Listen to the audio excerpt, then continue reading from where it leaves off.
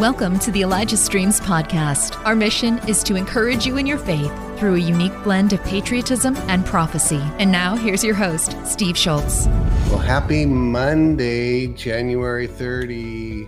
Let's see, one more day of January tomorrow, and then the first is Wednesday. So these are amazing times. I'm very optimistic. I know Johnny is too. We'll talk about that in a few moments.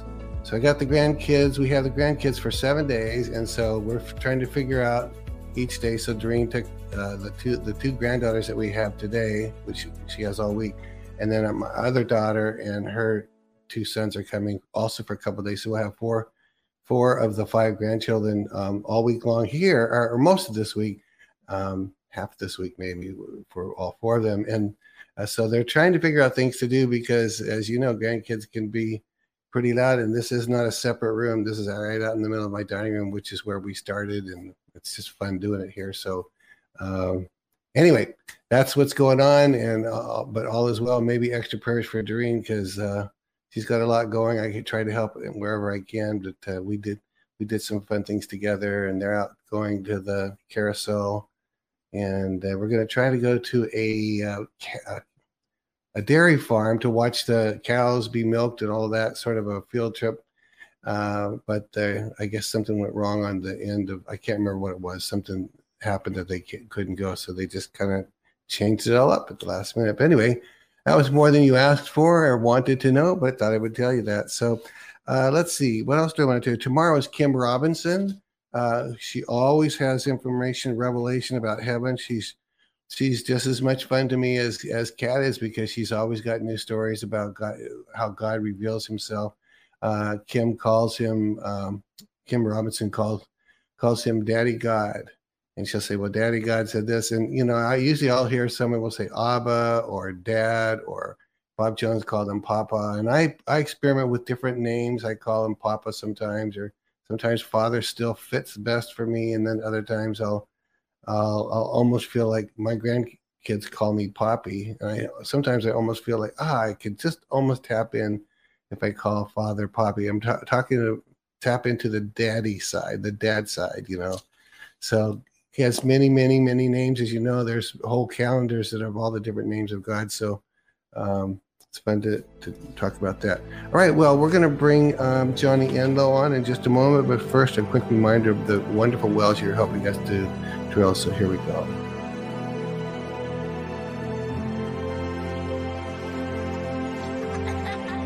And over the weekend, I received some photos of the well that we dug. We use a different ministry to help it get it done. So the wells look a little differently, and they look not quite as, what would you say?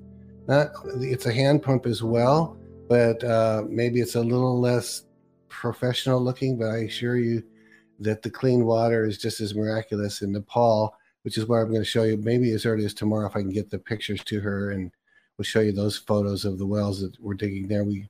So you'll enjoy seeing that. The reason it's so important in this location in Nepal is because this is the location where the believers are able to gather in a certain part of Nepal. I don't know the geography really there, but once they converted to Christianity, they were cut off from the Muslim water supply and not allowed to use the wells. So us digging wells there now is literally life-giving to them because they're otherwise they'd be, you know, they're relegated to try and find some runoff water, some dirty water that the animals also use and all that. So I'll show you some of that tomorrow if I can do it. All right, time to bring in Johnny Enlow Unfiltered. So here we go. 1349 hours, declaring it a riot. My message hasn't changed. You are the light of the world. You are the salt of the earth. You must from now on target darkness in your society. We are almost there. The pain is for the awakening. The awakening is for your children. Johnny Enlow, Unfiltered. Are you going to be unfiltered today? I'm going to be unfiltered today. I like the name. I don't know if we're unfiltered, but we do say more things on from you than maybe someone else would get away with. But we kind of do that on Elijah Streams, don't we? The whole thing could be called Unfiltered, I think, sometimes.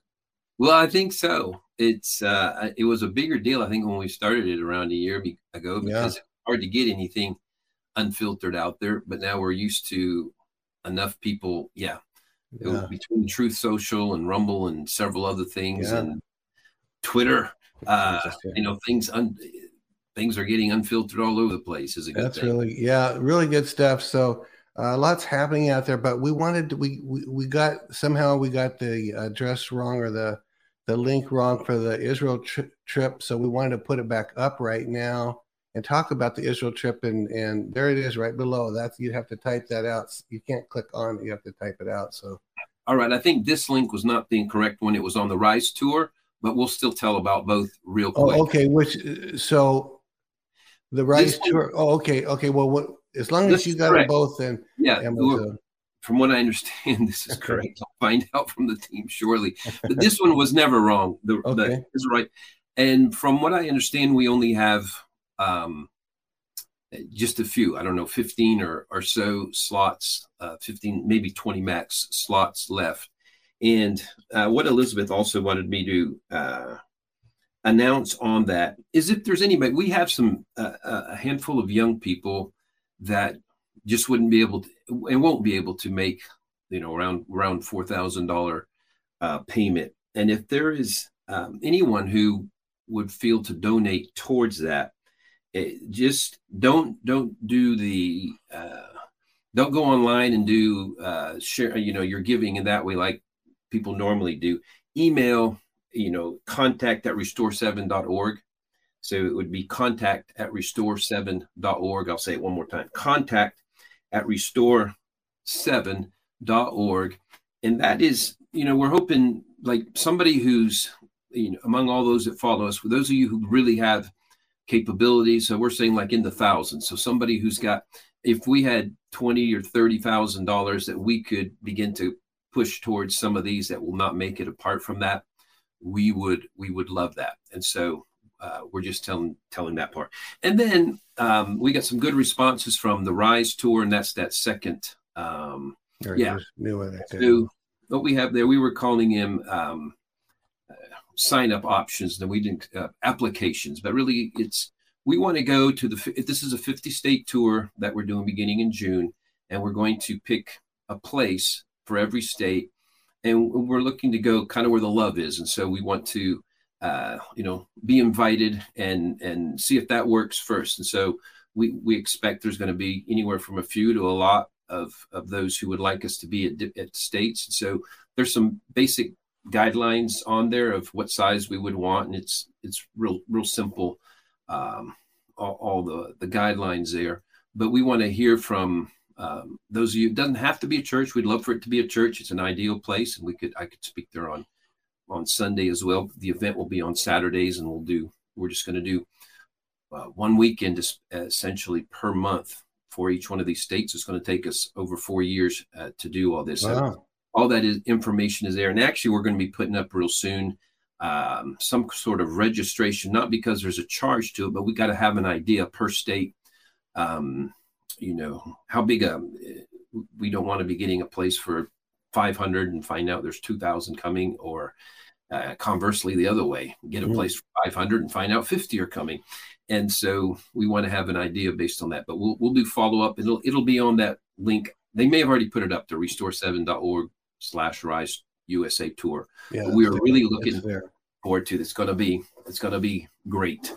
And all right. Well, you've got some stuff, and I won't give any hints, but I know kind of where you're going on a couple of things. So let me just turn it over to you today. It's going to be fun. Oh man, I have so much exciting stuff. It just the way the Lord hides information. If nobody else enjoys it, I'm going to enjoy this. I'm going to enjoy sharing it, and I know there's at least some of you that do as well. But how the Lord hides his messaging and gets his narrative out there. The scriptures say that if we don't give him the proper praise, if we don't really we don't share his narrative, is what I'll say, the rocks will cry out. So I've shared that at different times, that it comes out in horse racing and important races and important games, important sports events. And so we've covered that throughout. And there is a consistent narrative that he gets out. And actually, the first one, Steve, is one you put me on to yesterday or the day before. I wouldn't have known about it. It was a Pegasus. I think it was called the Pegasus World Cup. I think Pegasus World Cup of horse racing. So it was a big one. It wasn't Kentucky Derby, but it was still a big one. And so this one doesn't really take much discernment, prophetic, skill to unravel. So the horse that lost, it's more about the horse that lost. The horse that lost, the name of the horse, and yes, you're going to hear it right here. The name of the horse is Riding with Biden. And as in B-I-D-E. And when you say lost, you mean in last place of the pack. He was the last horse. And I mean, it wasn't a small field. He was number 12 of 12. He was last. 12 is the number of government as well, like in case we hadn't figured that one out. So Riding with Biden is a losing proposition. Interestingly, I don't know why they would name it. It's funny, the comments when I went to look it up is like, who thought that was a good name to put on a horse? Like, did he just walk off and not know where he was going? There was all kinds of follow-up jokes. That would have been hilarious. That's funny. He doesn't know where he is. Let's call him. Right? Interesting. That's hilarious. It puts a note under there. He's sired by Constitution, by a horse named Constitution. And whoever thought that was a good combination, that if sired by Constitution, you think that Biden is pro-Constitution, it's maybe, it came out of there. He was the trampler of the Constitution. Yeah. So he trampled the Constitution. And so Riding with Biden is the last. That's, again, I don't know how God pulls this stuff off. It's just amazing. And Steve, when we talked about it briefly, the owner of Riding with Biden is an LLC called Cash is King. Oh, wow. Like with all that's coming out about Hunter and Biden and how they've been paid off by the and millions of dollars. Sure. Cash is King puts a horse called Riding with Biden, and it comes in dead last. The winner of that horse race, and this is just a quick part right here, is Art Collector. So Art Collector, there's been a statement that goes on over and over. Some have not appreciated it. It's enjoy the show. So Art Collector is a show you enjoy, and that's what an art collection is for. You go there, okay, but what cracked me up is I had to look at not sire, but the dam, the mom of Art Collector in the horse field there. Name of the dam is Distorted Humor. So, it's Distorted Humor. Art Collector, like, that's why they enjoy the show. A lot of people say, I'm not enjoying this show. It's an exposure of evil. And so you kind of have to, it's a distorted humor. In order to enjoy the show, you have to have a little, I don't know, it could be anointed humor or whatever to watch how the enemy is being exposed in that kind of way. But there's a lot of suffering on the side. So it doesn't go so great. So anyway, there was somebody that wrote on the race. This was a media report. I don't remember the outlet, but it says Art Collector paints masterpiece in Pegasus World Cup. So Art Collector was the name of the horse that won, and Riding with Biden Constitution last place. I'm just saying those are some comms from God. Comms is communication, little things, and I don't really even have to interpret it. I'm not making it up. As people say, oh, how did you get that from that? I'm pretty sure this one is pretty obvious. I can tell by all the comments that were reporting on this that there was, it didn't take that much interpretation to understand. Did you by any chance get anything on the jockey that wrote it? Because I don't want to take it away from you if you're going to say something on that. No, you know what? I just did the light main characters. I don't think I even know the reason I was just watching the horse. I never turned to horse racing and said, I'm going to watch this for an hour, but there was nothing on and I was working on my computer. So they did this interview of this jockey and it was his farewell ride. He'd been doing this for 30 years. They showed him as a young jockey. This was his final ride. And everyone had been asking him to ride their horse. So he had done a bunch of them the same day, but this was his final ride. And he said to the speaker, they said, well, what do you think about the ride today? He goes, I don't know. I just feel good. I've got nothing to prove. I've done it all. And I thought that just felt prophetic. I got nothing to prove. I'm just going to ride this thing. And he ends up riding the winning horse, which was not the favorite to win. Right. So I just thought it was pretty amazing. No, I think that is interesting. There's so much there as you look into these things. there is so much, again, we'll say God comms, things that he is saying. And to the degree you go into it deeper and look at the numbers of everything, there's probably more revelation. And again, don't think of that as weird as people like, well, I just read the Bible. Well, the Bible's the one that says he speaks in everything.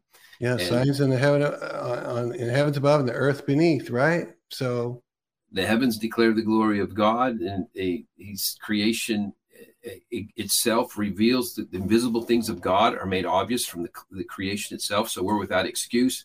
He chastised the people even in his day. Is like, you know how to read the signs of everything, but you can't tell what's going on in the spirit. So, this whole thing of understanding that there's a sewing in, a weaving in of his communication all over the place. And whatever anybody's specialty, whether they're gazing at stars like the shepherds were, whatever they're looking at, he has a way to get a message across to people. And he'll do some things, they're hidden, but like this one, Riding with Biden, Dead Last, and Owned by Cassius King is not so hard to figure that one out.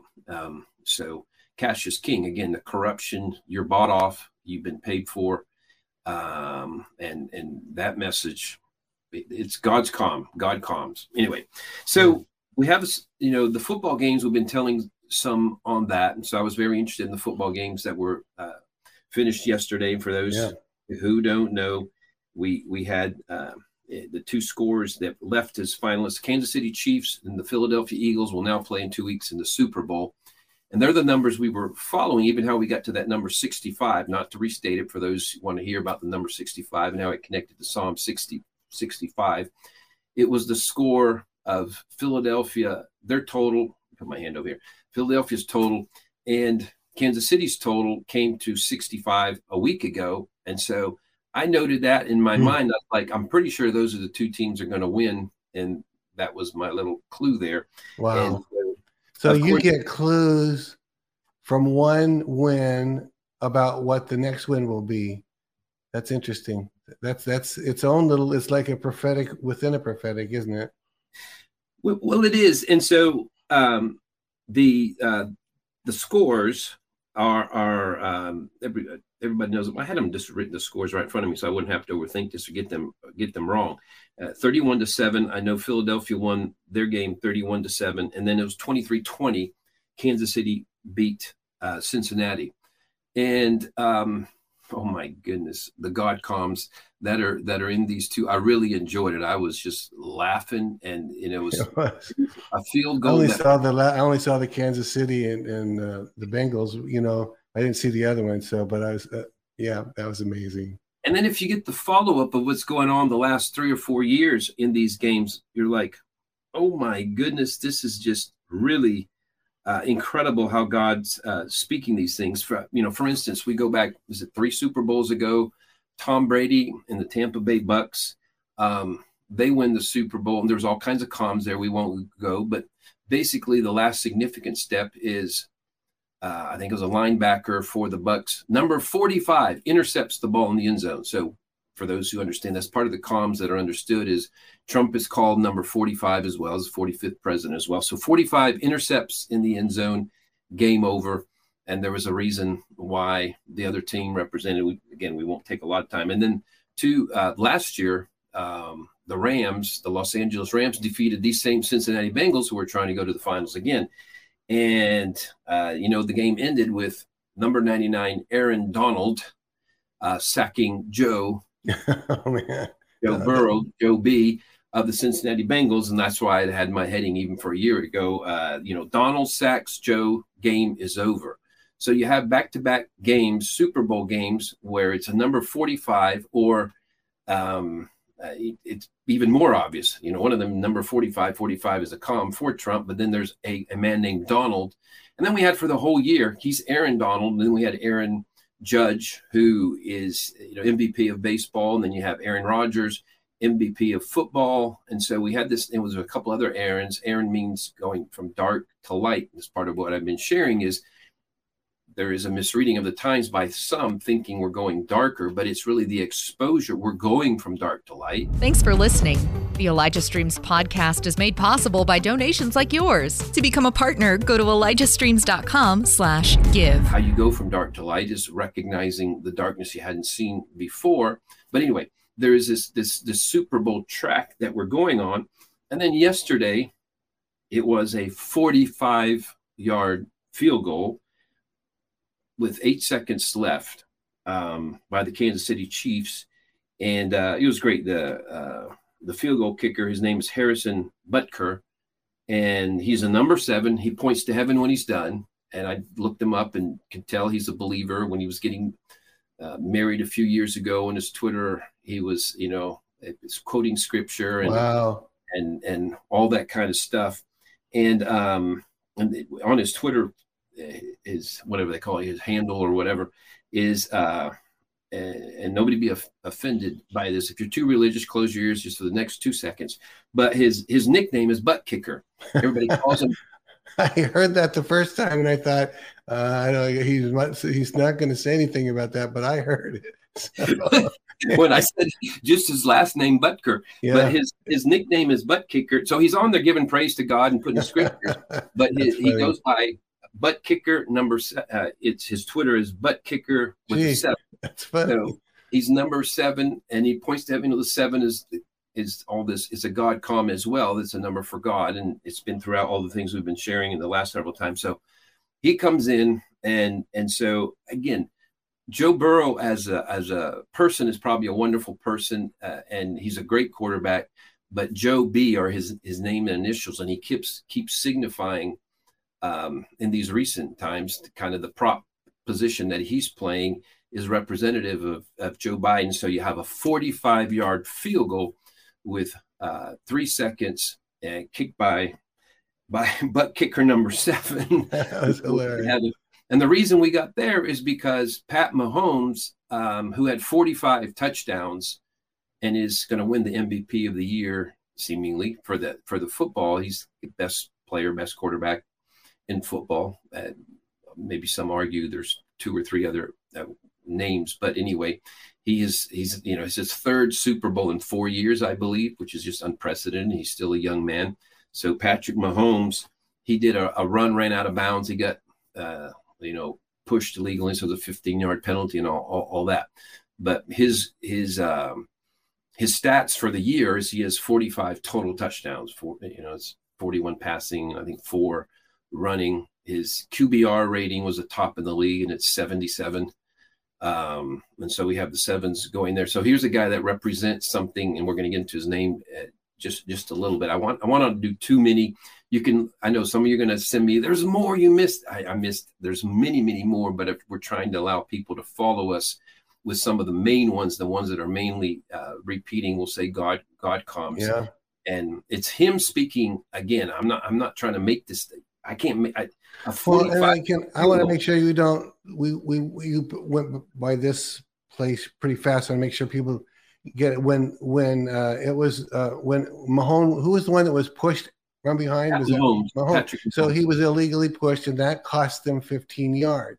15 yards won them the game because of that illegal, kind of a dirty thing, because he was already out of bounds, and they pushed him again, and he fell hard.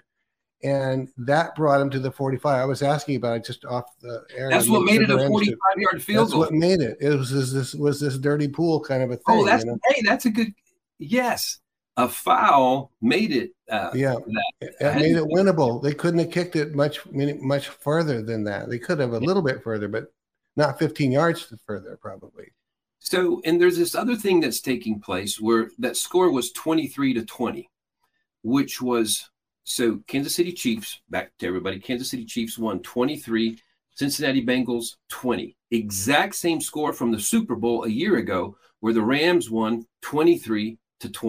So Joe B loses in back-to-back. Well, this time it wasn't a Super Bowl, but it was a game for those this year for one going to the Super Bowl. Yeah. But it's the exact same 23. The winning score is 23. We've been talking about Psalm 23, and hopefully we have some time just to hit one verse there today, because I was saying there's so much you can't really talk about it all in one shot. But the 23-20 there seems to be this, and somebody else noted, because again, I have people that I have some level of friendship with on Facebook, and they're looking to find these comms as well. They pointed out to me, I haven't double checked it yet, that the first game of the year for the Cincinnati Bengals, who had just won 10 in a row now, but the first game of the year, they lost 23-20 on after a 45-yard drive. So this is 45 number and them losing. And so I'm wondering if the comms from God are that the 20, because it's 23-20, that in 23, I'm thinking this is what's happening. In 23 is when the Joe Biden gets pulled from the picture officially. And okay, I see where you're going with that. In other words, 23, it's Trump's 20, if you could put it that way. They stole it from him in 20. You're saying you think it might be pointing to, you're not declaring it as a fact. You're saying it might be pointing to, or maybe you are declaring it as a fact. No, because this is part of what I do on this type of thing. There's sometimes I hear from the Lord clearly, but the rest of the time is just, it's extracting the truth there, and there's a progressive reveal of it. But he may have been telling us even last year at the Super Bowl when it was 23-20 and Joe gets sacked, that Joe was actually going to get sacked in 23. That's crazy. Because then there's a repeat, the first game of the season and their last game of the season. So you have the three big important games for Cincinnati where Joe B loses 23-20. There's three games they've lost 23-20 with Joe B there in big games. And I'm like, okay, I'm thinking you're saying all along, and those are the things we didn't figure out from the comms from God, from his communications, is that the legitimacy of Joe would finally end in 23. So yeah, I am saying more that that's what I'm reading, what God is saying, and rather than that God directly spoke to me, because there's sometimes he directly speaks, but sometimes he says, study into this. Okay, that's research good. It. Just like he sends us to the Bible to research things and things. This is sort of that. So it's and a just, quick reminder, you already said this once, I'm going to say it one more time. These comms are nothing against the actual player, Joe B. He's great. This is a prophetic picture. Yeah. It's painting a picture. Exactly. And so, but we do know right up front, so we're going to hit some of the fact that they're the Eagles in Philadelphia. That's not hard to figure out why they should be winning. So Philadelphia means brotherly love. And so there's this emphasis of brotherly love. And so the Eagles, the prophetic, and there's a big, it's just something super fun here in a moment regarding that. So the Philadelphia Eagles really had the best year of any team if they hadn't had their quarterback, Jalen Hurts, injured for a few games. They were going to just lose maybe one game all year even. So with him back in the lineup, they've become super dangerous again. So that's a good comm that Philadelphia, as opposed, we'll say New York Giants, and not to knock anybody. If you're from New York, you should be a fan of the Giants. Yeah. But you can understand that in symbolism that Eagles are better than Giants. The Giants are what we're wanting to defeat, we'll say. So, and the other team are the Kansas City Chiefs. And the Kansas City Chiefs, even the scripture, it's funny because when I wrote my book, The End of the World, we know it a couple of years ago, when it came out in 2020, it was right after the Super Bowl. And that was the year that the Kansas City Chiefs won. And that was their first Super Bowl win in 50 years. And it was highly historic for all kinds of reasons. And there had been this prophetic word from Bob Jones that the next time the Kansas City Chiefs win the Super Bowl, it would mean a big shift had taken place. True apostolic come forth. There's different ways people have read it. So we have seen that really is. And when was the first? By the way, when was the first year that they won in 50 years? Which year was that? 2020. 2020. Okay, good. By the way, real quick, I forgot to mention this. I'm supposed to mention. We're going to put on the screen JohnnyEnlow.unfiltered.com. Where this is where you put your questions for Johnny. That we won't get the questions today, but we'll put it on the list, which I have in my hand more questions for him, but not enough are writing questions because we're starting to run out. So go to Johnny Enlow anytime, right now or after the show, anytime. So okay. And in this book, I pointed out after the Kansas City Chiefs that this was drawing attention. Even Isaiah 2:2 in the last days. If you look at the NASB, there's different versions of the Bible, but the NASB said, in the last days, the mountain of the house of the Lord will be exalted as chief of the mountains. Oh, good. And so I had made a connection that even President Trump's title is Commander in Chief. And if you've heard some of I'll say the ideas behind devolution and things you will have heard from Derek Johnson as well, is that the position he's never lost is Commander in Chief. And this just might be a calm from the Lord confirming, if you needed to hear it other than from those who are saying it for other reasons based on his executive orders and whatever, that the Commander in Chief in the last days of the mountain of the house of the Lord will be exalted as Chief of the mountains, but also that it's referring to him. So I had pointed out in this book, it's now 3 years ago, that there was a reference from the Kansas City Chiefs. And so them being and winning the Super Bowl was a big deal. So that team is repeating again now is significant to me. So good. And that the Lord is pointing out like 3 different scores of 23-20. And it was like what that was about. And all 3 of those 23-20s is about a Joe getting sacked or intercepted or in some way losing by something to do with a Donald or a number 45. At some point you go, and probably he goes, hello there. Yeah, at some point there are so many, after so many coincidences, it's not a coincidence anymore. It's just like what are the odds? What are the odds? How could that possibly be? But Steve, this really, really amazed me from yesterday is, the quarterback of the Philadelphia Eagles is Jalen Hurts. He played initially for Alabama Crimson Tide. And then did he go to, he transferred for his last year. Was it Ohio State? Anyway, whatever it was. He was a great quarterback. It was, but they didn't really think Philadelphia was not convinced that he was to be their quarterback. They had just signed somebody else to a huge contract for 4 years when they drafted him. And so the fans were not happy that Jalen Hurts was drafted. Like, why do we do that? He doesn't even know how to run a pro style offense. But Jalen Hurts, after the game, he said, my favorite scripture wasn't just for now. His favorite biblical scripture is John 13:7.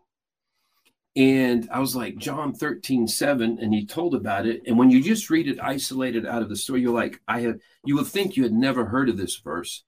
And it's so appropriate for us right now. It's just major revelation. Again, all these quarterbacks, back to this thing of Pat Mahomes is a believer. I was telling you, the kicker is a believer. Jalen Hurts is a believer. One of the great stories, if he had been able to win, is San Francisco 49ers, who lost. One of the reasons they lost is all of their quarterbacks got injured. And the guy that was starting, Brock Purdy, he was the last player picked in the draft. He's a rookie, first year, and he won 7 consecutive games and came out of nowhere. But on 5th, 6th play of the game, he got injured.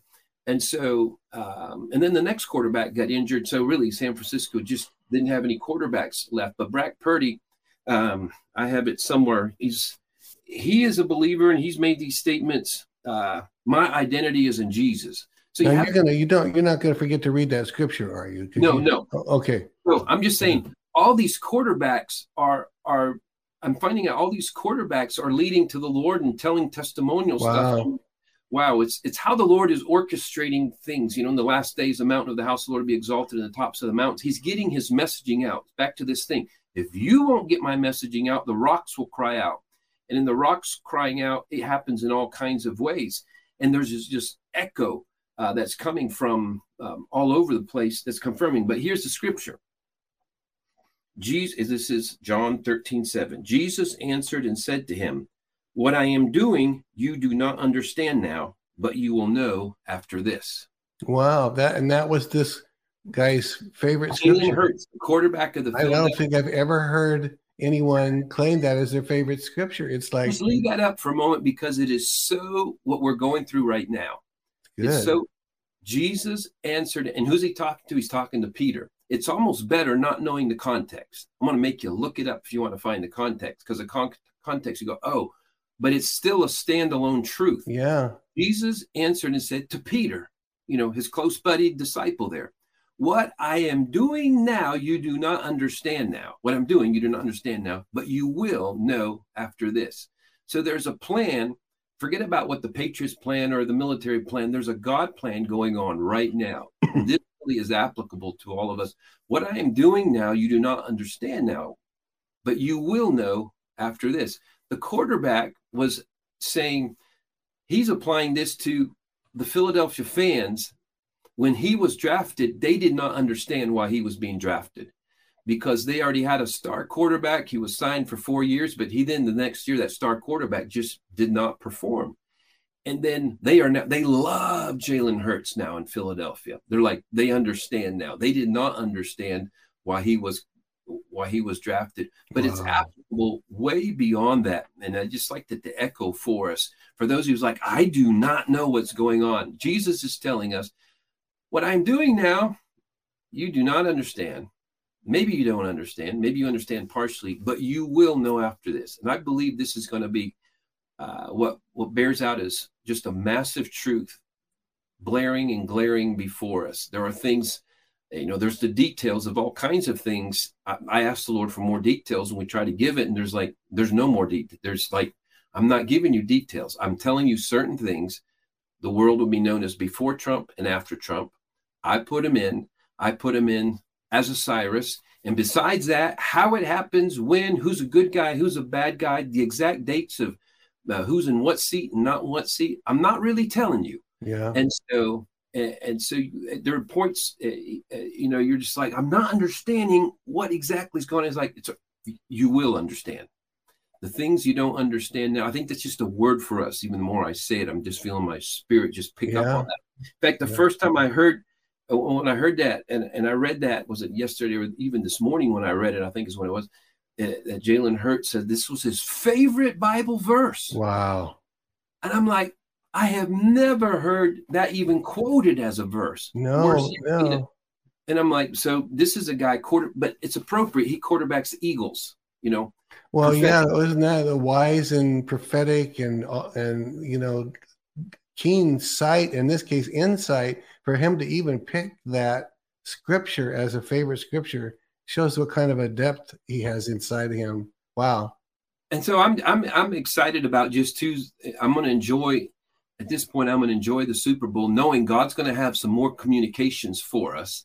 And I'm like, it's a win-win situation. You can pick your fate. I'll probably lean towards one team or another, but I'm going to thoroughly enjoy it because I'm happy for both teams being there. And I can easily see a message from either team winning. And I think the primary message is the fact that they're the two that are there at the top. So a couple more things from there. Yeah, I mentioned already the 49ers quarterback that was not able to play, mostly again because he's injured. He was the last pick in the draft. He had 7 wins a row, and he's, what his coach literally said, because people says like, there's no way you can keep winning as a rookie quarterback. It's the toughest position there. Like at some point, and he wasn't even highly rated. He's the last pick of the draft. And so at some point, this is going to catch up with him. And his coach had said, I have never at any position had a quarterback that was more poised. And so his poise. Are they talking about his poise under pressure? What do they mean? Poise, yeah, under pressure. It's just a pressure-packed position to be in that. And so there had to be. He's the 4th string quarterback. 3 quarterbacks had to get injured before he's even basically scout team even to play. And so his story is done now. But he won 7 in a row. And then the key to it all came out. And there's like, what's your poise from? He said, well, my identity is in Jesus Christ. I'm just like, that message is coming out. I'm just loving this. So, okay, let's go. Patrick Mahomes. So we're back to, the name Patrick means, I covered this in the book, I believe as well. It means nobleman. It means patrician. It also can mean as father in the sense of nobility, a father in a noble sense. And you get it because it comes from a Latin word. The Latin word for father is pater, P-A-T-E-R. The Latin word for Patrick is patricius. So They're in the same thing. So you have Philadelphia is about brotherly love, and you have Kansas City representing fatherly love, because he has who's leading it is Patrick, the patrician, the father representation. So whether it's brotherly love or love this way, that's why we got a cross thing going for the Super Bowl final. Help Elijah Streams continue to reach people around the world. All donations go toward making Elijah Streams and the Elijah Streams podcast possible. Visit ElijahStreams.com/give and become a partner today. And there may be a message in that, what he's emphasizing right now for us, if he's going to be emphasizing more brotherly love or love, those are 2 commandments. Love the Lord with all your heart is the first. Love your neighbor as yourself, but your brother would be ahead of that. So again, the messaging from God for us right now, I'm just loving. So let me make sure I didn't miss any of the. Oh, I mentioned about Donald, the part that being commander in chief.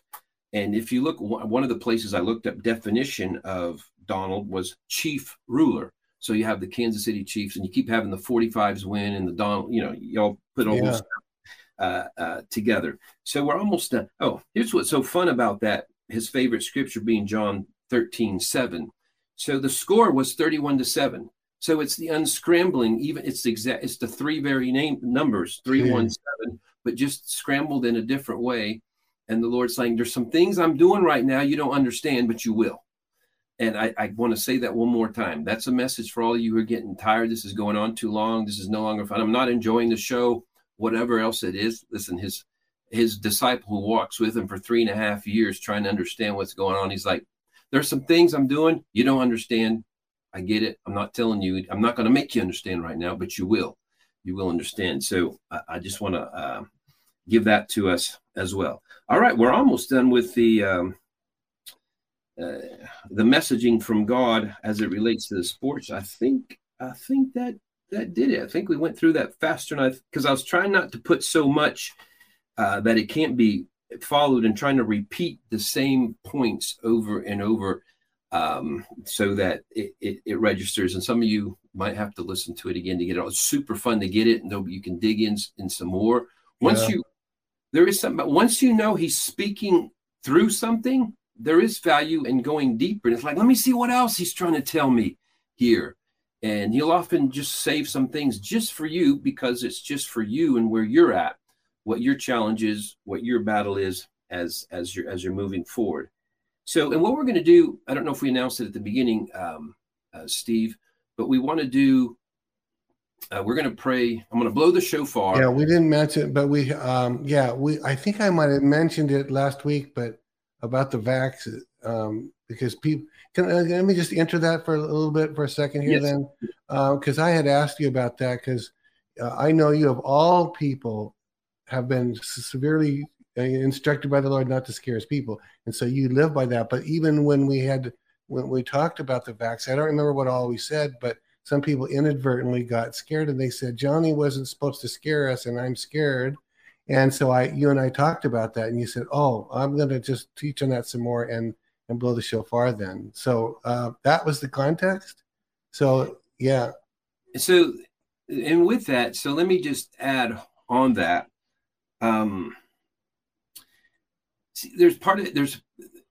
We're trying not to scare you, but I'm kind of torn, and we're torn between telling you enough so that you never take one again. Yeah. Problem, it's not all in the past. We're not just talking about a past. It's absolutely stunning, incredible, and unbelievable that we still have recommendations, that they're still on commercials, and that they're still telling you how you can get your children that are 5 years and under vaxxed, and all these things. And with the there's 19,000 doctors who just came out with a statement on Frontline Doctors that there should be an immediate, not just investigation, but an immediate charge of fraud, and including endangering humanity, to all those involved, starting from Fauci on down, everyone involved in the vaccination push, in the lies. Absolutely. And so we're not talking about 9 doctors. We're not talking about 90 doctors. We're not talking about 900 doctors. 19,000, I'm not sure if it's 17 or 19,000 doctors That is a lot. You'll say, and there's people, Johnny, and this may be slightly off kilter with what you're saying, but there are such a huge number of people that don't yet realize that was never, ever an approved vaccination by the FDA. That is not an approved drug. It was an experimental drug. It was always an experimental drug. It was never an approved FDA vaccinations. It was approved to be used experimentally. I don't know if you have anything more on that. Well, I don't trust the FDA either, so I wouldn't even measure that part. But the whole thing was a scam. The whole thing was a mess. And so because it's not dead, I'm not going to go into it, but we just do your research. Do not get the vaccination. Yeah. Do not get that one. Whatever else, other one, every vaccination has to be taken on a case-by-case basis, but there's an understanding that the deep state is using and has planned on using for decades, has planned on using it as a depopulation. And I can say this because we're getting stronger now in the way we express it than we were even back then, because too many people are dropping, and it doesn't seem to be a coincidence. But with what I've seen, and because every time they come out with an updated vaccine or this year's flu vaccine, did they ask you what they could put in this year's flu vaccine that wasn't in last year's flu vaccine? Did they tell you what they're adding to it? And people have decided that since the FDA approved it, they must have our best needs at heart. They do not have your needs, not even your best needs. They don't want many of you to live. I'm sorry, but they're deep state, and I'm not. Someone can sue me for saying it, but they do not want many of you to live. This is an intentional attack on our lives. Okay, I've said it now. Sorry, but and it doesn't mean that every person that works at these agencies, these governmental agencies, are also, we'll say, evil. But at the very top, what is running it is a coordinated, they interact. It's the same people that work with Biden, same people that provide the money and for all kinds of distractions and distortions and central bank messes that go on. We've talked about those before. We're not doing that now. But so that's why it's hard. Don't want to scare you, but you have to have enough sense to not just, well, I wonder if maybe I should take it. Because we don't want to say, we don't want our message just to be, I told you so. But I did say, and some have remembered about it back a year, whenever it was, maybe more of a year, time flies, is that God was going to make at the time, it didn't even register with people that big of a deal because there wasn't the consequences behind it. But we knew it was coming. We knew it was coming. Interesting, Steve, I meant to tell you, this is something for, it just kind of shocked me. There's some health magazine bulletin it had an article, and the title of it was "The Unvaccinated Should Have Told Us." Can you believe this, Steve? There's a blaming of the unvaccinated knew the vaccines were dangerous. Why didn't they tell us? Well, not only did they tell us, but there's two answers. Not only have they been trying to tell you, but Twitter and the big ones have deleted it when they tried. But then I would see people write to each other on Facebook and in messengers on their posts, and we were made fun of by the people we were trying to help. I'm sorry. I have family that was banned for life from Facebook for trying to. I couldn't put it directly on Facebook. We had to come up with creative words. We jab, or we do this, or we. Yes. And it's why we had to do this. We're knocked off. We couldn't do the Facebook, YouTube anymore and say these things. That's why it's called Johnny Enlow Unfiltered. I couldn't talk about it. And I'm not the only one. It is understood that over 500,000 conservative voices that tried to warn about the vaccine were censored from all platforms. Again, fortunately, right now, Twitter is no longer part of that. And so that's the break. And then you have Truth Social and other things doing it. But it's a ridiculous concept that, but it's crazy that that's starting to come out now. The unvaccinated should have told us. But I had said, when I had said a year or 2 years ago, whenever it was, I said, the Lord showed there will be healing. I was telling them, don't do it, but there will be healing. And so there's some said, I haven't been healed. And you said there would be healing. And I was like, well, it's not automatic. It's just like there's healing in the blood. It's just like the Yeah. Passover lamb, the blood was made there, but you had to go apply the Passover lamb to the. That's a good picture right there. So Yeah. there's a difference between him making provision for it and then you applying it and making it happen. So there's things that are, it's still the just shall live by faith. You have access to these things by faith, not by, because I made a statement, did not mean like, well, there'd just be like, there's no consequence to anything we do. If, well, whatever you do, God's going to take care of it anyway. No, it means there's provision made for it. And so the 3 steps are, and I'll go ahead and say them now, whether I blow the shofar at the end or whether I do it now, it's mainly 1 step. The 1 step is, ask the Lord for forgiveness. If you are one who are fearful or have injuries from the vaccine and you're wanting to connect to the healing the Lord says he has for it, number 1, you just want to ask forgiveness from the Lord for not asking him about what you're putting in your body in that kind of way. And particularly so much more so, if the reason you didn't was because you weren't going to believe these conspiracy theorists that are saying vaccines are dangerous. To the degree you carried that little bit of spirit and attitude, you want to tell the Lord you're sorry for that. And again, just so you know, 2 years ago, all 90% of those who were called conspiracy theorists, if not higher, the primary reason they were censored was because it was understood by those doing the censoring that they would tell on the vaccine and it would stop their campaign of harming, injuring. Yeah. It's not just killing. They understand there's a killing campaign that comes from it, but there's a shortening of life, a drastic shortening of life that they knew if their vaccines were released would take place. Again, there's some other good news. I'll throw out a bit of good news. I think as Dr. Peter McCullough said that fortunately, a lot of the batches, they didn't properly care for it and they didn't keep it cool enough for it to work.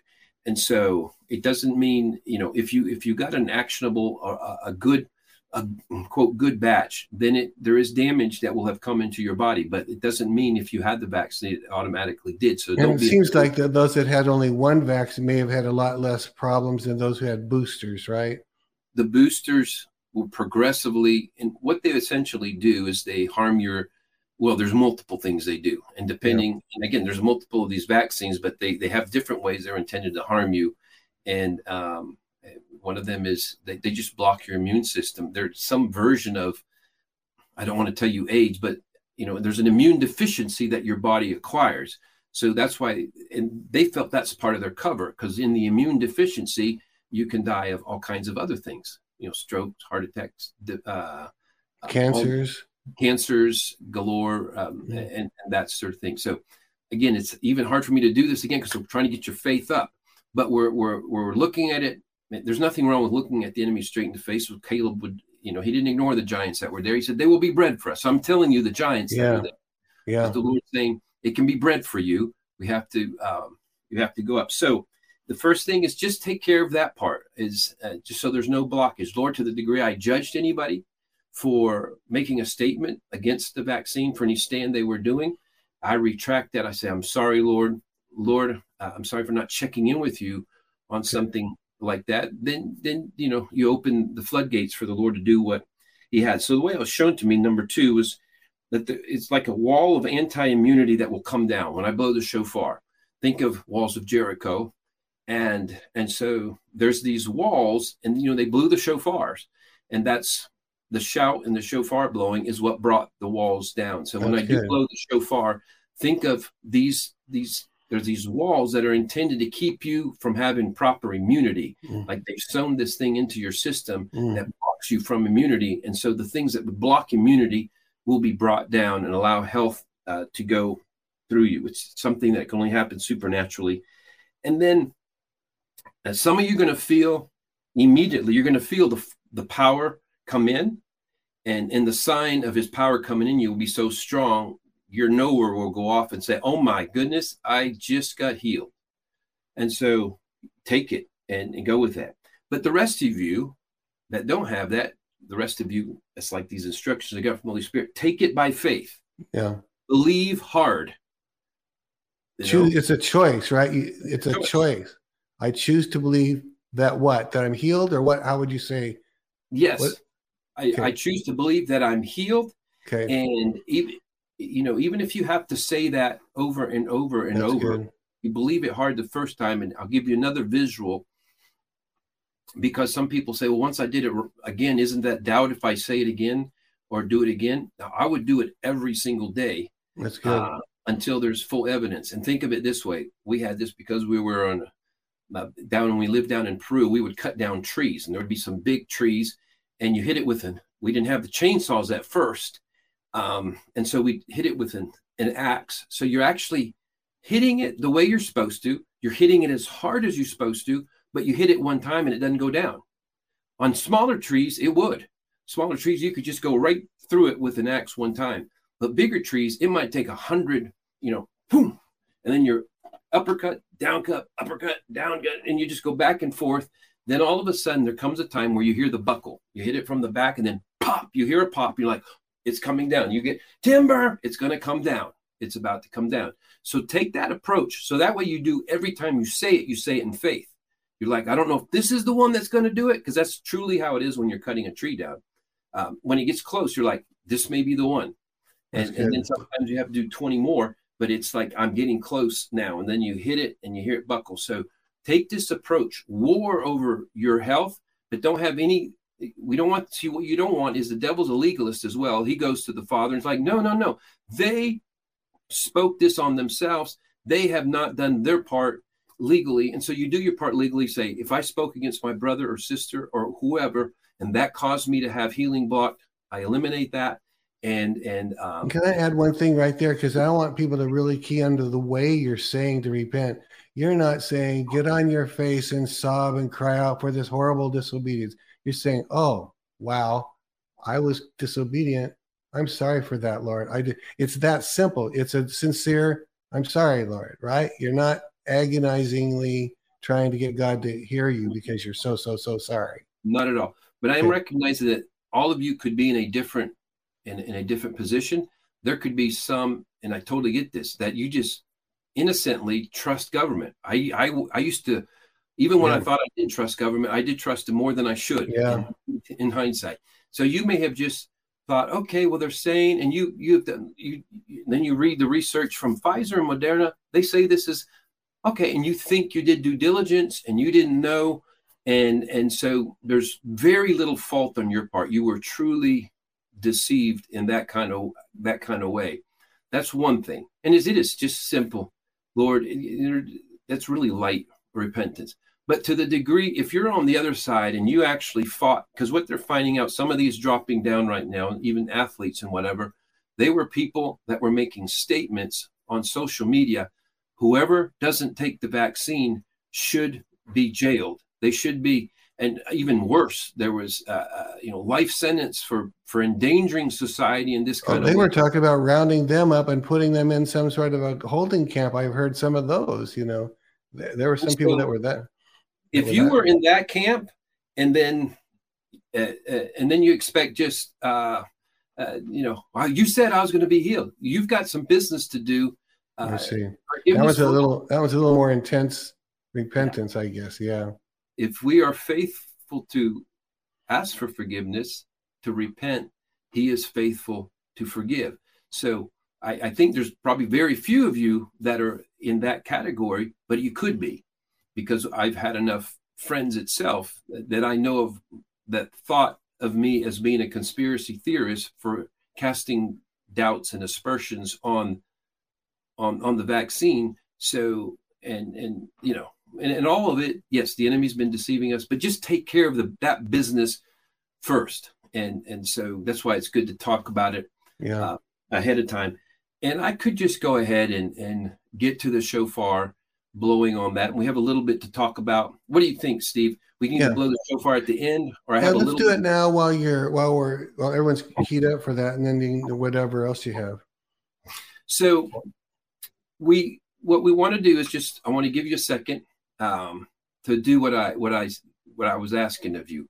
You all know what category you are. If it's light, just, Lord, I'm sorry, I never asked you. Whether it's that, or Lord, I did even raise my voice up against vessels of yours, servants of yours. I'm sorry, please forgive me. He forgives no matter what it is. There's not like unforgivable if it was worse, but it's just you need to recognize that from your end. It's part of you getting in the clear. It's part of the devil having all his accusations being blocked, because he will accuse you before the Father and say you shouldn't give him that. They have not yet got clear of this, and that's biblical as well. We won't emphasize that right now. So go ahead and take care of that. And I'll just tell you again, I have the shofar, and it's never an ideal situation when I'm having to sit here and do it. It doesn't matter. It doesn't matter if it sounds powerful or not powerful or whatever. It's an obedience thing. Like what you're hearing? Help us continue to make Elijah Streams and the Elijah Streams podcast possible. Head to ElijahStreams.com/give. Now, back to the show. But it's the sound of heaven that so often comes in. You see throughout the scripture, there was the Acts 2, and a sound of heaven came in. The Holy Spirit came in.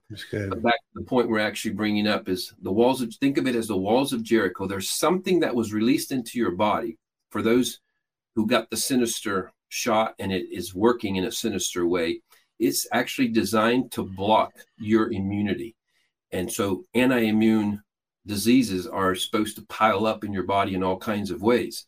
So we're going to break that strong. Think of it as Jericho walls that aren't allowing the promised land invaders from heaven to come in and bring freedom. And that's what's going to go down when I blow the shofar. So Holy Spirit, I thank you for what you're going to do. Thank you. We do this in obedience to you. This is all about you.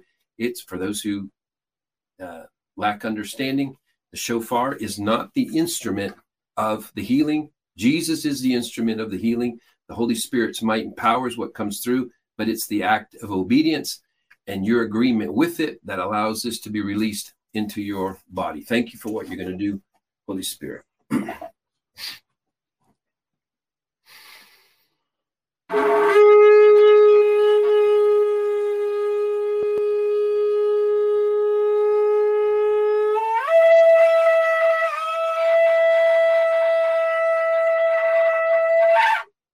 Good. Wow. Very powerful. In the name of Jesus, I speak the healing power of God, the healing power of Jesus into your bodies. For anything it can cover, but we're speaking specifically to any damage brought on by the vaccination, by the vaccine. Any damage that's brought to your body, in the name of Jesus, let that damage be reversed. Let even the systems that have been created to block immunity fall flat. Let those walls that blocked immunity in the body fall flat. And let the power of the Word of God, of the instruction from the Holy Spirit, now hit its target. Come, Holy Spirit, release into every individual. Let it sweep through like a mighty rushing wind into every vein, into every subatomic particle, every molecule, every blood particle. Right now, open up, open up, open up, receive the power of the King of Kings, and let every damage from hell be reversed now in the name of Jesus. So good, Johnny. Thank you so much. I know a lot of people will be interested to hear reports from some of you that felt, and others of you would be interested to hear and love to hear from you. You just say, I'm applying my faith. I now am choosing to believe like that, because I tend to be one of those that doesn't feel. Now, sometimes I do, and I'm usually blown away because, the 100 or so times I have felt something that was profound were in the face of thousands and thousands of times people tried to help me feel something. So I relate to those people who don't often feel. So don't feel like you have to feel, No, you can be healed with no feeling, and you can be healed. There's just no. I've prayed for thousands and thousands of every kind of thing, and it's amazing how many people have been healed. Sometimes it's obvious, power is hitting them, but others, it's like nothing happened, and then they call the next, well, depending on what it is. I've come back a year later, somebody had been in 4-stage cancer. They said, you prayed for me a year ago. Nothing happened when you prayed, but I went to the doctor that week, and he's like, it's gone. So things can be gone. Things can just be gone without you knowing about it. And so believe for that. And yes, really, please send us your testimonies and of it, because we overcome him by the blood of the Lamb and the word of our testimony. So retelling what he did, and then that releases faith. If we can begin to tell people about those who got healed, and just understand this, the Holy Spirit's instructing this to me right now. If you got healed, if you get healed from hearing this, and that you are now an agent of healing, you can do this. Such as I have, give I thee. It's what Peter said, they were looking for him for money. He's like, I don't have, but what I do have, I can give you. If you just got healing, you can now pass it on. And so you look for opportunities to lay hands on someone else by faith, or if you can't get to them, say it over the phone, something. But we do need a release of healers.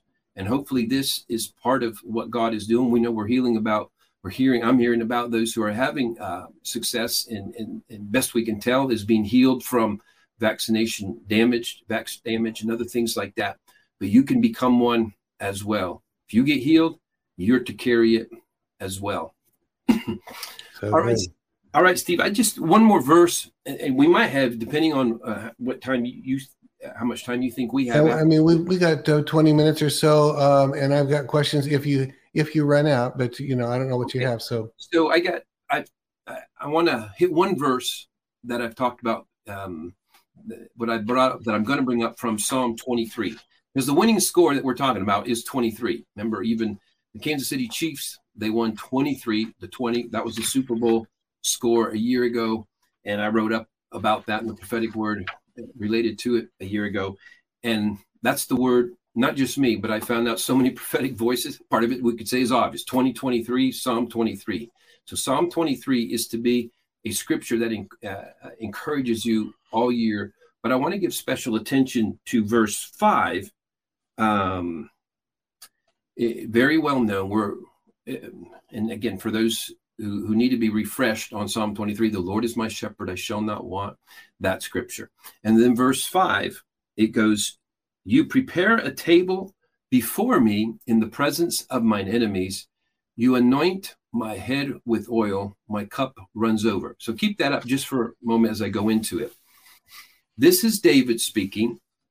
And this chapter is so profound because he starts out, the Lord is my shepherd, I shall not want. And he talks about him leading beside still waters and comforting him. And it becomes aware that David has developed his relationship with the Lord and has understood the Lord's ways with him as he cares for his sheep, because it's all conversation having to do with caring for sheep. But then there's this part, you prepare a table before me in the presence of mine enemies. And that word enemies I've shared before. And in Spanish, it comes out, aderezas mesa delante de mí en presencia de mis angustiadores, literally my anguishers. And it really works better for our purpose. You prepare a table before me in the presence of mine anguishers. Wow. You anoint my head with oil, my cup runs over. And this is something, again, this is a word from the Lord for us in 2023. But I want us to land it with some expanded understanding of how he had a table set before him in the presence of his enemies. And there's really 4 settings of his enemies, or of his anguishers. They weren't his enemies, but they were his anguishers. And I'm going to tell, there's like the anguishers there. Well, I'm just going to say, in that setting, if y'all understood when he, like, to understand where was this happening, because we never like, when did this happen with David? When was a table set in the presence of his enemies or his anguishers? When did that happen? And what I'm telling you, that happened in 1 Samuel 16. And it's when David was not even invited to the crowning ceremony. Samuel had said, Jesse, one of your sons is the next king. Sanctify them all, bring them all, and I'm going to find out which one the Lord is choosing. So in the sanctification process is ours. It's not a nothing. David is not even invited. And I've pointed out in my book and all that, he's not invited because he's illegitimate. And there's even a rabbi believes he's possible a product of incest. So he's the redheaded stepchild, the bastard child. He's an embarrassment to Jesse. Jesse does not consider him his son. It came out of some sin thing, and it's probably an embarrassing sin thing, because all you do is, if you get someone pregnant in those days, you just marry him.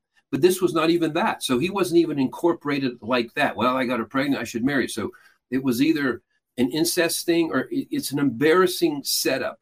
And so he's not even invited. He's out there. And so when Samuel goes through, he anoints Eliab. Surely this is the one. He's tall. He's the eldest. Yeah, this is the Lord. The Lord said, no, man looks on the outside. I look on the inside. You're wrong. He goes through 7. And he goes through 7, and none of them are it. And so Samuel, then says to Jesse, we got a problem. The Lord said, one of your sons is the king. We just went through who you said, because he said, are these all your yeah, these are all my 7 sons. And like the Lord says, they're none of them. So, some explaining to do. What's the deal here? And then I say cold sweat for Jesse, because it's like, he's like, oh my goodness, he's in trouble. He may not have even told his wives, this may be a secret. It may be a family secret. They don't know. He's just considered, he's the illegitimate, it might have been a servant's child. And there's this whole embarrassing situation.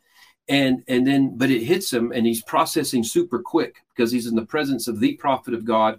And it's a serious kind of thing. And he's like, okay, I'm just going to, Jesse's thinking, I'm just going to say, that's it. I don't know, that's it. But if I say that's it, that's saying God's a liar, and he's going to be onto it. I could be dead in an instant. And so Jesse's processing this real quick, but he's like, if I say, yeah, he's there, I'm going to get some serious heat from the family when this thing's over. But he makes the wise choice and opts for life. And he says, there is one more. And there he is. They could literally see him. They had invited all the elders of Judea. The elders of Judea were there. If you read, I didn't realize that. Oh, wow. I thought it was just a simple, hi, I'm Samuel. I'm showing up to anoint. So no, it was announce, sanctify him, bring. So this is an event, but it's supposed to be quiet. You're supposed to keep it away from Saul. But this is a big deal. And if you don't invite your kid, it means he's not considered your kid. And not only that, when you're a family of resource, they came from Boaz, if you remember, only shepherds were always the servants. So David's considered a servant, and he's illegitimate. Nobody really cares. He's that. And so, again, back to the power in this one verse that takes place. You prepare a table before me in the presence of mine anguishers. We understood even later on that his brothers, it tells us in Psalms that he was considered, he was an outcast, that if you go to the actual language, he was called a bastard in his own household. So his brothers, they were never close. He never had his 7 brothers part of any part of government later on. He was made fun of. He was mocked. You'll find out in the next verse, he goes out and taking the bread and cheese to the army. When they're facing Goliath, his old brother's like, what are you doing here? With whom have you left those few sheep? And so he's even being mocked because his brother's like, Samuel the prophet must have gone, cuckoo a little bit to think you're going to be the king. You're not even a real son. And so, but anyway, but all that, the setup is from God, because Samuel says, Jesse, one of your sons. So God is saying, that boy is one of your sons. So he's called in. He doesn't even get sanctified first. There's no time for it. Samuel says, bring him in now. We will not do anything. And so he pours, and that's how we know that's what it's talking about. He says, you anoint my head with oil. My cup runs over.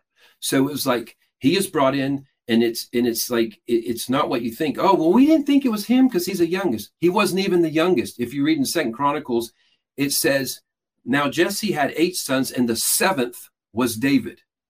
So one of those that was already passed by was actually younger than David. Oh, wow.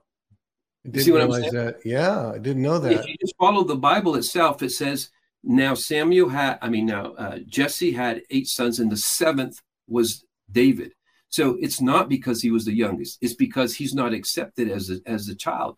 So again, this is a word that's ministering to somebody out there as well. What's taking place, the enormity of what took place, the shock to the family, the potential embarrassment. He's called the elders of the city here. He's got all his family. He's got the wives. He's got everybody. And he's having to admit, I did mess with whoever his mom was. This is the child. And then they all have to, the after effects of the stunning move from God where he says, this is the one who I've anointed to be king of Israel. And so that's powerful. But there is 4 levels. So I list quickly that you prepare a table before me in the presence of mine anguishers. First anguisher is his dad, because his dad didn't recognize him, or he would have been at the event. His second anguisher was his brothers. We see Eliab when he goes to the battlefield, is like, who, I know your arrogant heart. He called David arrogant. And he's still bristling with the fact that he's been anointed king and not he, Eliab. And then third is Saul himself. Because when he tells Saul, listen, I can take on this Philistine. Who is this uncircumcised Philistine that he should defy the armies of the living God? You understand the power of this in the spirit, where this kid who may have been a product of incest, he's rejected. He can go to the battlefield and look at the situation, say, who is this uncircumcised Philistine? That's somebody who's done some dealing with Father, and he's like, the Lord is my shepherd. He's gone deep with this pain and with this trouble, and he's come to that. And so as soon as he tells Saul, Saul says, no, you're not able. You're but a child. And he tries to put his armor on him. And so we have, and it wasn't just that tells us that Saul was an anguisher. He tried to throw a javelin at him. We understand, and Saul literally tried to kill him multiple times after that as well, out of jealousy. And then ultimately his fourth anguisher was Goliath himself. He's like, who are you? You come with me with sticks. You know, I'm gonna feed you to the airs, to the birds of the air. So you prepare a table before me in the presence of mine anguishers. And it could be family. It could be those who are supposed to believe in you. It could be your pastors, and it could be the enemy as well. Nobody believed in David, not his dad, not his brothers, not his king, and not even the devil, but they learned to believe in him. They learned when he says, I come to you in the name of the Lord of hosts, whose name you have defied.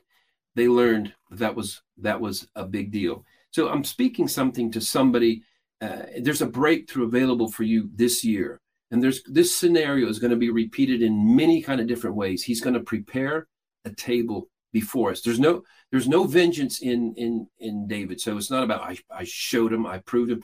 Even when David's presenting his case before Saul, he would say, now your servant, when he was watching the sheep, he did this. And your servant, there was no, listen, I'm going to show you, you old wineskin, you know, whatever insult he could think of. He didn't have an axe to grind, but he was with no axe to grind. Even his brother is like, is there not a cause? He's like, what's that about, Eliab? There was no bristling or having the rejection complex from all the things he said. So this is not about, yeah, I showed him kind of deal. Don't, that's not how you get to this place.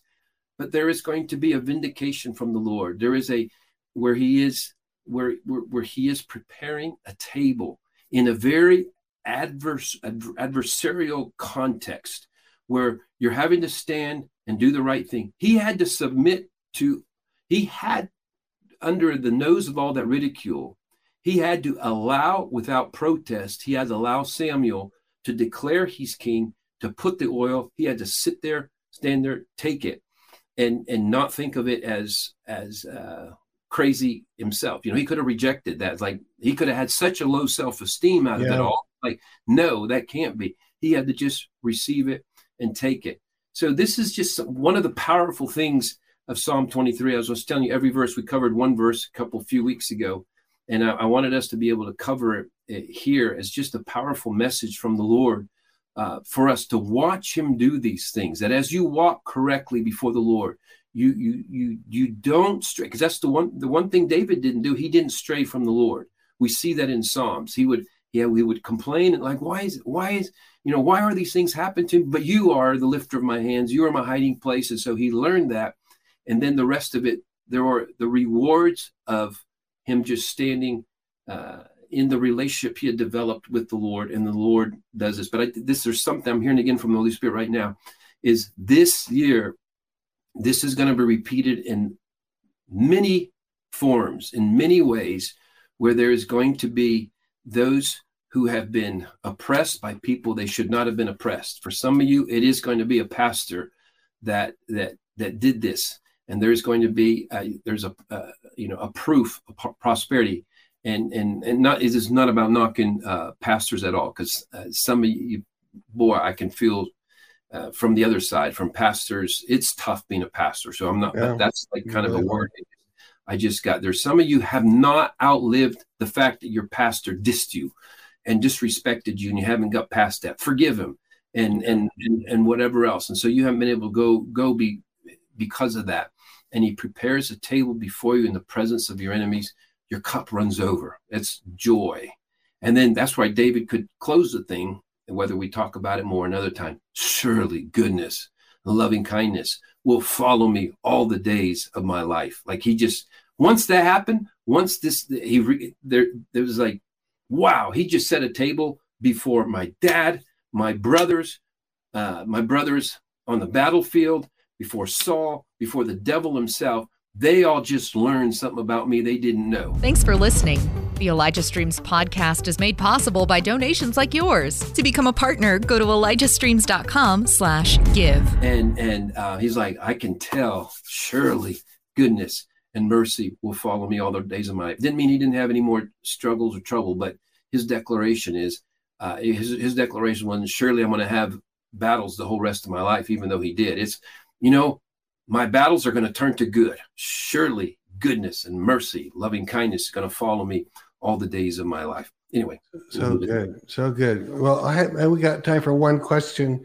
I'm going to blend two into one. One is mine and the other one is Melissa. I don't know Melissa, but this word you just gave, I relate to it a lot because I was the one that nobody believed in. My father didn't believe in me.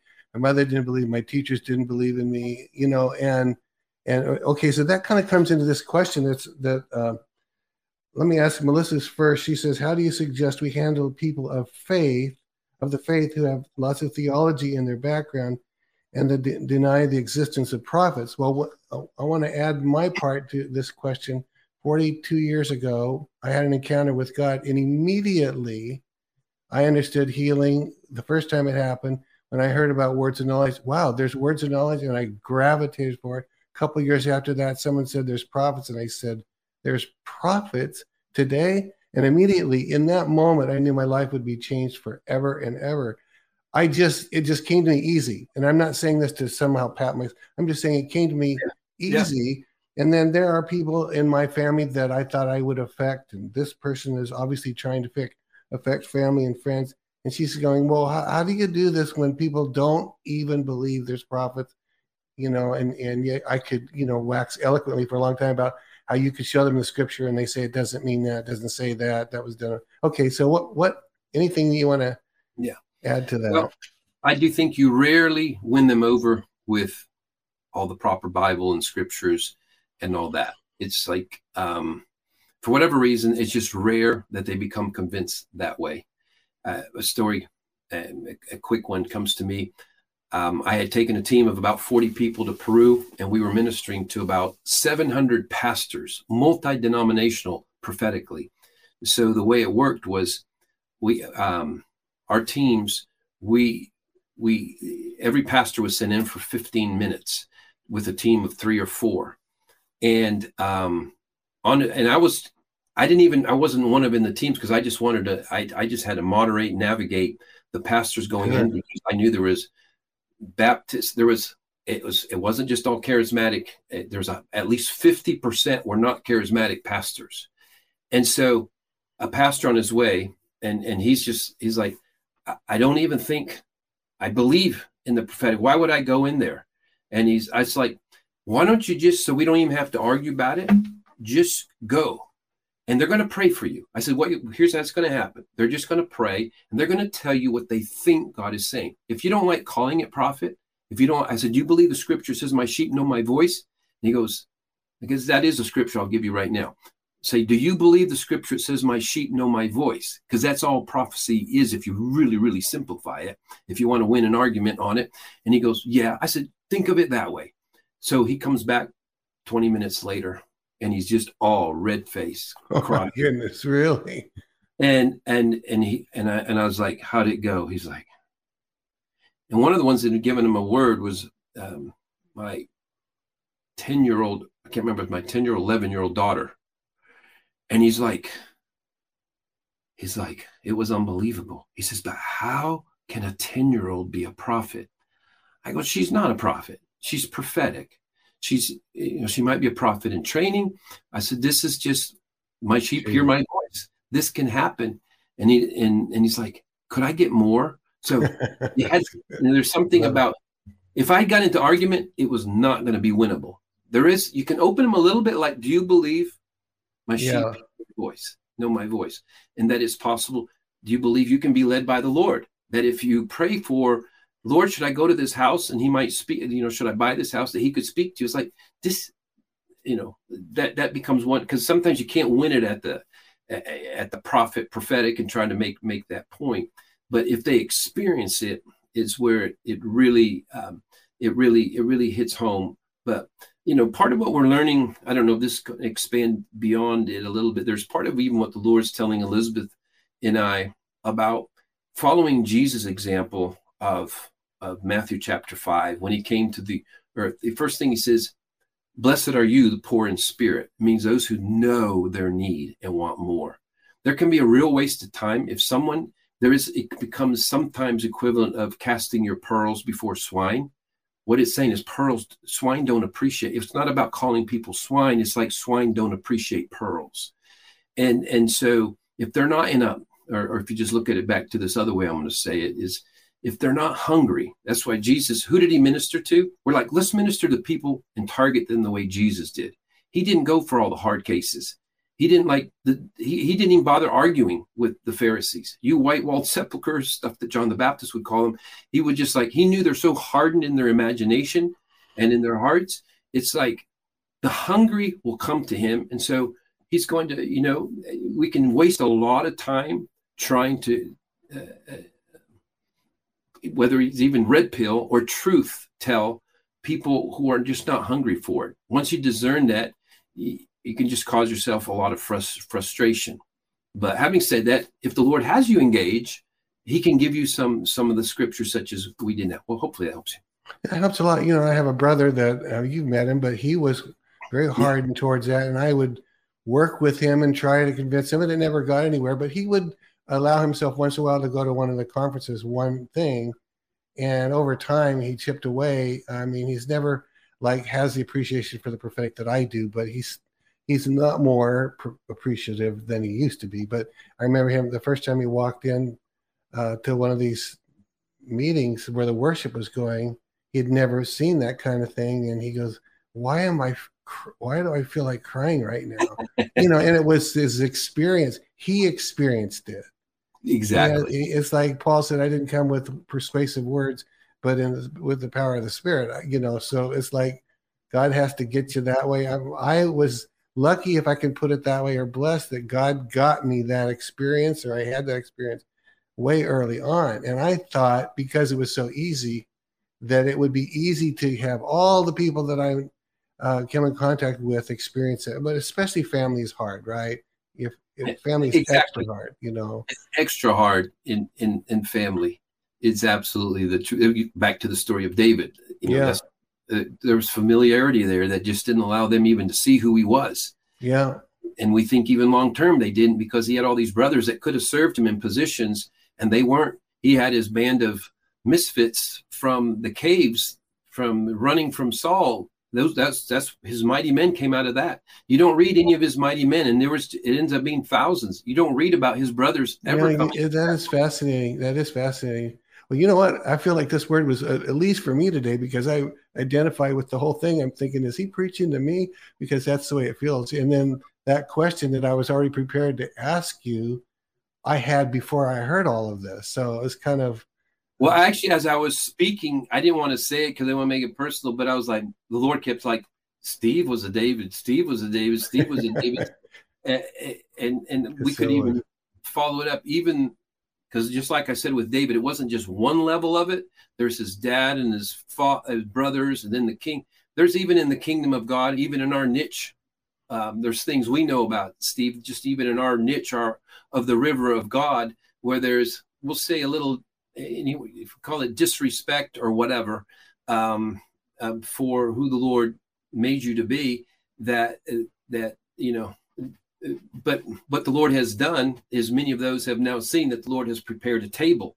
He's prepared a platform before you in the presence of your anguishers. Yeah, they're theoretically brothers and sisters in Christ, but there's some anguishers that have learned the Lord's with you and that he's prepared a table before you, and it's happened in front of you. I've told this, I think I've told this publicly one place, but my father intentionally called me the black sheep of the family because there were 6 of us, and he wasn't complimenting me. And I looked totally different. My hair was thicker than everyone else. I had a darker complexion, and I didn't look like and so I just thought he was saying mean things to me or different things.